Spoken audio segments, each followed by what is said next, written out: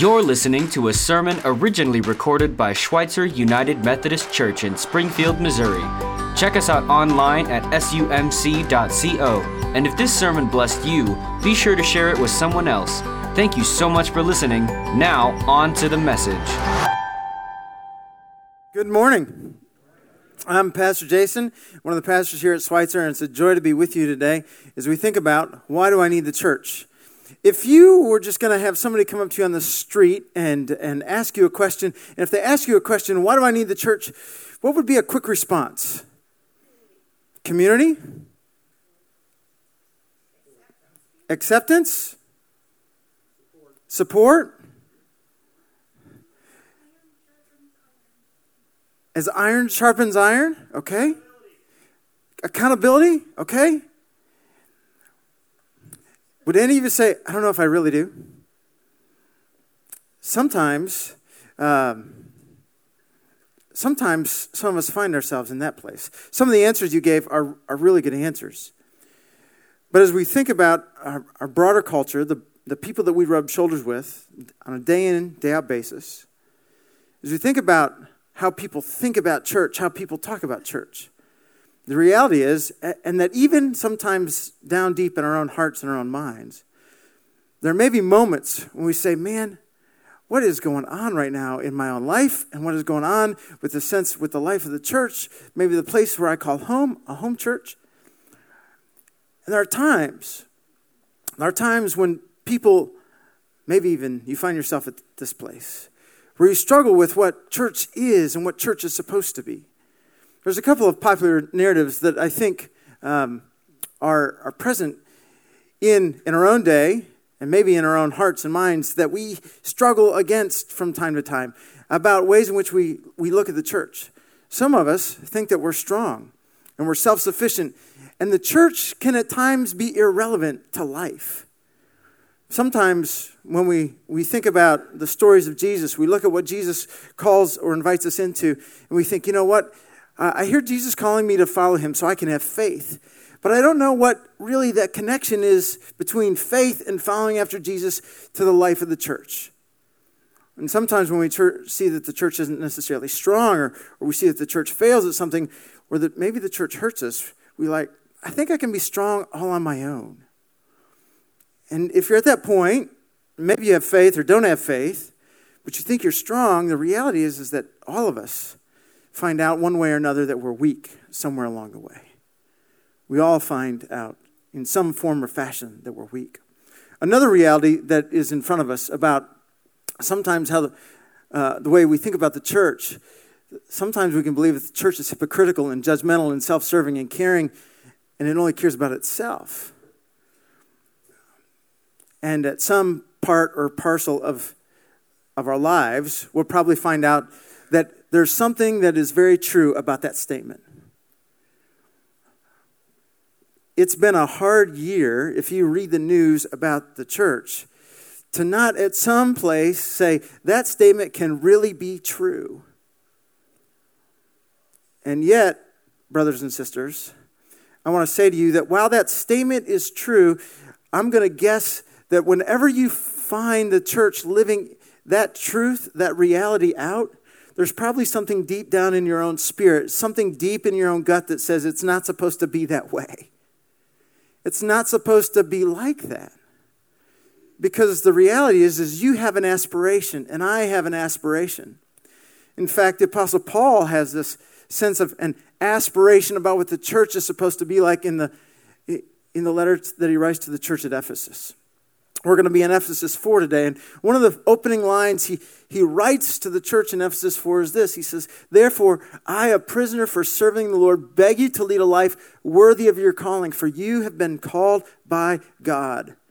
Get this. There's a calling that we've been called to live, but the reality is Paul has to remind us that we need to pursue it, that we need to seek it, because at some point, there's something that may be holding us back, keeping us back. So he says this, always be humble and gentle.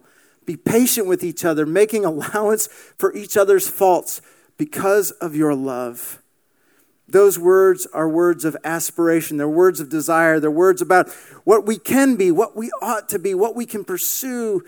And yet they're words that strike us because at some point, when you look at those things, are we always humble and gentle? Are we always patient with each other? Do we make allowances for each other's faults? Oh boy, I look at that text and it's like a mirror shining all of my fractured faults right back at me, right? Like, oh, I don't live up to that. And yet there's something that Paul says we are called into that. There's an aspiration, a desire, a deep hunger in our hearts. And we hope that that's the kind of thing that when we come to church, when we're a part of a church, when we make vows of membership, we hope that that's the kind of church that we're a part of.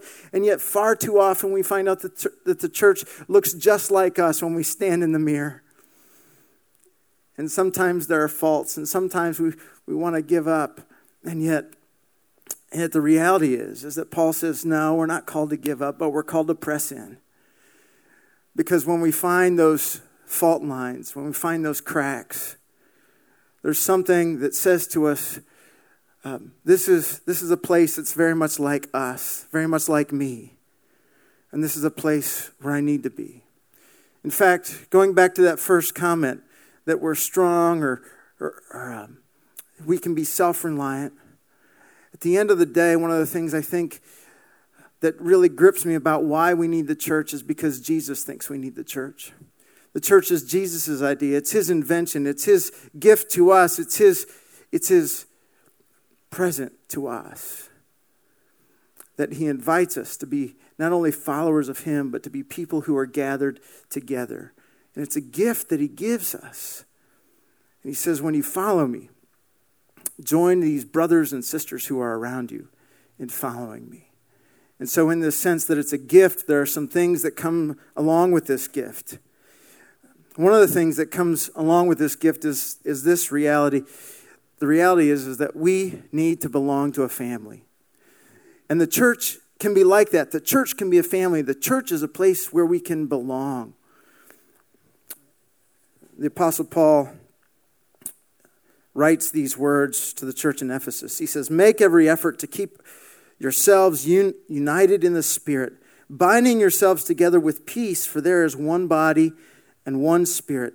Just as you have been called to one glorious hope for the future, there is one Lord, one faith, one baptism, one God and Father of all, who is over all and in all and living through all. One of the opening lines in that passage, Paul says, make every effort to keep united. And then not only does he talk about staying united, but then he uses all these words about how there's one hope, one faith, one baptism, one Lord, who unites everything.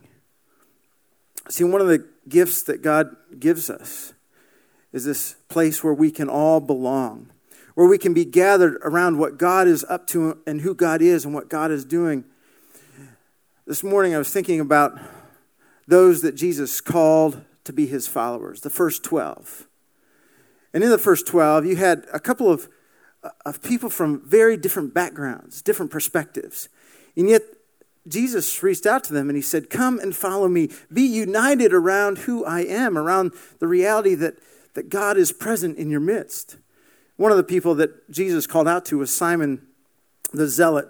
Simon the Zealot looked at his world as he lived in Palestine, and he knew that the Romans were in charge. And the fact that the Romans were in charge really got under his skin. He worked with all of his might to make sure that the Romans would find the exit paths in life.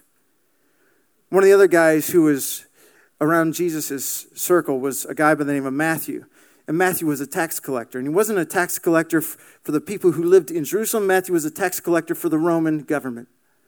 If we want to put it in our own day, in our own time, imagine this. Imagine somebody who's really, really red. Because we divide people up in terms of like political parties according to colors, right? So we got red and blue. That's the predominant way in which we think about the spectrum today. Imagine Jesus looks out to somebody who's super duper red and somebody who's blue, so blue that they outshine navy blue. And Jesus looks at both of them and he says, come and follow me. Come be in my midst. Come give yourself and give your lives, not to something that's simply just about politics, but give yourself to something that where the Lord of life is at. all of life, the life-giving stream. Come and follow and be a part of this. And so Jesus says, when you come, you'll find a family that extends beyond the things that divide us, but a family that is gripped with the hope of God, the hope that there's a life, deep life, true life, incredible life, life that we can't begin to imagine. And you'll find that no matter where you're at, or no matter what title you place on yourself, no matter what title somebody else places on you, there's a place for you to belong in the family of God. And friends, all of us need family. All of us need a place where we can connect with somebody else, and where we can connect with God, where we can bring something to the table, and where we can be a recipient of God's grace, and we can be reminded of God's love for us. This past year in my own life, I found how important it is to have a family, because I've gone through one of the most difficult years I could have imagined. And in the midst of that year, people that I've connected with all over the world sent me cards, reminding me that when you go through the darkest of nights, like that song talked about that we sang, God is still holding on. Those cards came from people who were part of not just my family growing up, the family that I grew up in, but it was the family that has come around me. And those people, they hold all kinds of different thoughts about the world in which we live in, but there's one thing that they have in common. They know the love of God, they live the love of God, and they express the love of God. All of us need to belong to a family. So some of us, we know what it's like, and we can rejoice, and some of us, we know what it's like to see people on the outside. People who are looking to find a place. Brothers and sisters, if you find somebody who doesn't know where they fit, where they belong, you need to be part of God's ministry, part of God's reconciling ministry to the world. You need to say, there's a place for you. There's a place for all of us in the work that God is doing in the world, in God's family. That's part of the gift that Jesus brings to us. Part of why we need the church, because we need a family. One of the other things Paul writes about, and you think about it with regards to a family, is that there are gifts that God gives to us. When you live in a family, you need something to do. A couple of years ago, it was Thanksgiving Day, and my sister and brother-in-law had come to our house, and we'd eaten the Thanksgiving dinner, right? And then it's midway in the afternoon. And then do you ever get midway into the afternoon and just think to yourself, what in the world do we do now? A lot of people at that moment, they're like, we don't know what to do now. We don't know what kind of conversation to have anymore. And so let's go to a movie. So that's why movies have been coming out, right? At the end of Thanksgiving Day, it's like, that's why the movies are popping up. My brother-in-law looked at me, though. He's like, we need to do something. We've been inside, we've been gathered, we've done all this, but we got to get outside these walls because there's a lot of us in these walls. We got to do something. So we went outside and we dug a hole in the ground. And we put a gate in the back of our fence. We put a gate in the ground. Dug a hole, put some fence posts in, put up a gate. When you belong to a family, there's something that you bring to that family, something that you contribute. And families are creative elements, right? They're these creative spaces. Well, God gives us all different creative capacity. And he gives us creative gifts. Here's how Paul puts it. He says this, starting in verse 7. He says, to each one of us, there's been given a special gift through the generosity of Christ.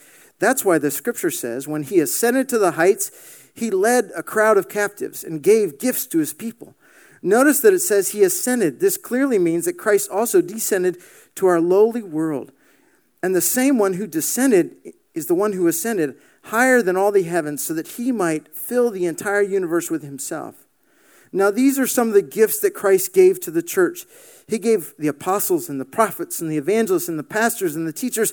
Their responsibility is to equip God's people to do the work and to build up the church, the body of Christ. Paul describes these gifts, this gift that comes from God as the church, and then there are gifts within that sense of the family. And he names 5 of those gifts here: apostles and prophets, evangelists, teachers, pastors. In other places, he begins to describe all kinds of other gifts that have been given to the church. And the gifts that are given to us are for a reason. Not so that we can go out and say, hey, I got a present, I got a gift from God. It's pretty cool. Y'all want to look at it? Y'all want to touch it? Y'all, it's not a show and tell kind of experience. The gifts that have been given to us, Paul says, are so that we can be a blessing. We can do something with these gifts. We can use these creative gifts in the world around us.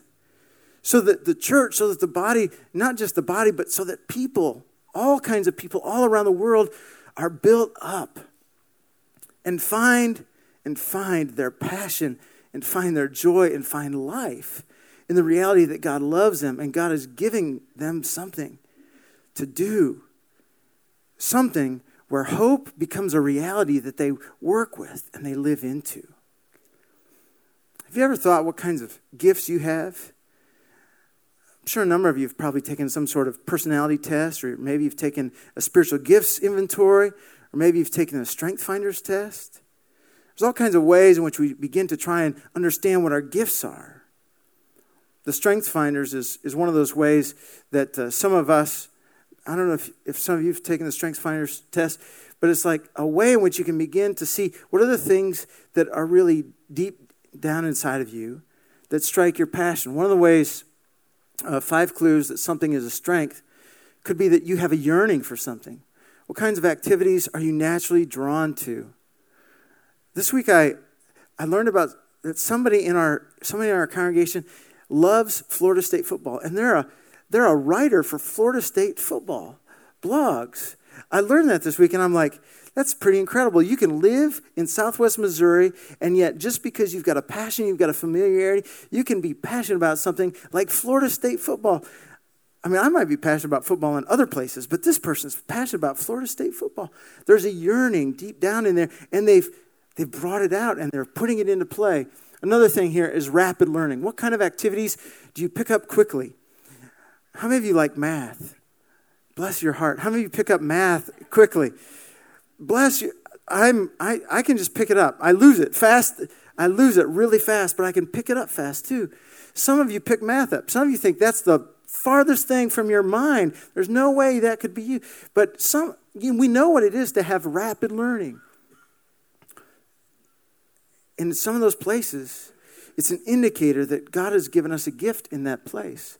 What else do we have here? A flow. And what activities do you seem to automatically know the steps that there are to take? Like somebody doesn't have to tell you what next to do. You know what it is. A flow. It just seems to go easy in that direction. One other thing, glimpses of excellence. You ever put your hand to something? You ever tried something and it just comes off great? A couple years ago, I tried to do a flip I was on a trampoline park. What's that trampoline parks? Sky Zone. Yeah, and I tried to do a flip, and I couldn't do a flip. It wasn't those things where it's like, I got a glimpse of excellence. I got a glimpse of disaster. It's like not going to happen for you. But some of you just step on there, and you're athletically inclined, and you try that, and you're like, if I keep working at this, I can do that. A glimpse of excellence and satisfaction. Activities that you give yourself to, and you're like, I love this. There's something deep about this. Something deep down that is satisfying, that it just strikes me as like, this is something I ought to be doing. When you take those 5 characteristics and you start looking at your life, maybe there are things that get highlighted. And they're not just a highlight for you to pay attention to or things where you think, I'm really strong here, this would be a great job for me. But when you think about it, it's like when I do these things, oftentimes in the service of somebody else, there is great and deep and meaningful joy that comes out of my life. This last year, I've had the joy of reading 2 books about 2 different kinds of businesses. One was a book about Guinness beer and about the Guinness family. It was like God in Search of God and Guinness. That was the title of that book. And then the other book that I read was from Sean Askinosie, who wrote a book called Meaningful Work. And Sean's up on Commercial Street. He's got the business Askinosie chocolate. One of the things that was a book with a historical perspective on business, and then one which is telling a very current story about somebody who's in business, is that both of the stories are people who work down those lists. It's like, what gives me joy and satisfaction? What flows easily? But then it wasn't just thinking through those questions, but it was also this deep yearning desire, this prayer within their own heart, within their own mind. Lord, I really want to give myself to something that you care about, something that's useful to other people, something that brings joy and significance and glory to you. So both families, both stories are about people who realized that God had given gifts to people in the church. God had given them gifts. And he'd asked them to put them into play. And sometimes there was a search, right? Especially in Sean Askinosie's story. There's this search. It's like, I'm doing this one thing, but I don't really know that that's what I'm called to do. But the church was a place where he could begin to discover what it was. And he could play that out. And he could give thanks because these gifts were given to him, and he's finding that significant in other places. There's one more thing that Paul talks about in terms of why we need the church. And he says this: all of us need to grow up. Starting in verse 13, Paul writes, as God has given us these gifts, this will continue, and these gifts and this building up will continue until we all come to such unity in our faith and knowledge of God's Son that we will be mature in the Lord, measuring up to the full and complete standard of Christ. Then we will no longer be immature like children. When we were tossed and blown about by every wind of teaching, we will not be influenced when people try to trick us with lies so clever that they sound like the truth. Instead, we will speak the truth in love, growing in every way more and more like Christ, who is the head of his body, the church. He makes the whole body fit together perfectly. As each part does its own special work, it helps the other parts grow so that the whole body is healthy and growing and full of love. A couple of thoughts I'd just like to point out to you, a couple of phrases there. One is he helps us grow and mature. Have you ever just come to your senses and realize that you need to grow and you need to mature? When I was a young person, I realized that I needed some maturity. And there was some maturity that you don't get from a book. There's a maturity that you don't get from going to a class. I was a young pastor, and I was trying to figure out, what does it look like to be a pastor? I mean, I'd been in lots of classes. I'd heard lots of things. I'd read lots of books, but what does it look like to be a pastor? And so there was a guy who was a pastor in his 40-somethings, and he came along and he said, how about you come to breakfast with me? And so I began to go to breakfast with him. And around that breakfast table, there were a bunch of other pastors who were in their 50s and 60s, people who were thinking about retiring and people who were never thinking about retiring. They'd talk. They'd talk in ways that I hadn't heard people talk in a classroom or in a book. They talked about the things, that just come from wisdom, about ways that I hadn't thought about. And they began to share their life. There were other people that came alongside of me. One was like my dad early on in life. He said, son, you're not always going to be young. And so you need to think about the day when you retire. And what are your preparations going to look like along that way? There's ways in which we all need to mature. We all need to grow, right? And thankfully, the Lord brings people around us who will put their arms around us and help us grow in all kinds of ways. One of the ways that Paul says we need to mature, we all need to grow is in our sense of faith in terms of knowing who God is. And sometimes, Paul says, there are things that come along and they'll divert us from our faith. They'll take us off into some foreign land. They'll take us down some bunny trail. And one of the gifts that the church, one of the challenges that the church is given with is to speak truth and love to us. To talk to us about things that we may view from a very different perspective, but to say, guess what? There's this picture that God paints before us, and you may like it or you may not like it, but we just have to talk about it because it's the picture that God gives to us. I'll never forget a guy by the name of John Swain who had the capacity to speak truth and love. One day, Jake, will you come up here just for a second? We were standing in a church building. And John Swain came up to me. He was a guy who was about 15 years older than me, and he just put his arm around me. And he was a dad of 4 boys, raised 4 sons. They were pretty cool dudes. And my sons were running around, and I have no idea where my daughters were. But John just looked at me, and he said, in fact, one of my daughters wasn't even here. He just looked at me with his arm around me like this, and he said, you might need to pay a little attention to what your sons are up to. Now, I don't know if anybody's given you parenting advice or if anybody's challenged you in what you understand about the faith. But when somebody comes alongside of you like this, like a posture like this, like I care about you and I love you and I'm for you, and they challenge you to think deeper, to mature, to even examine what you think about God or how you know God, or to challenge you in maybe some other aspect of faith. Well, you know that they're for you because God is for you and He's for us. And He wants each and every one of us to not only come alongside of... Thanks, Jake. You should maybe stay up here and help me out in just a second.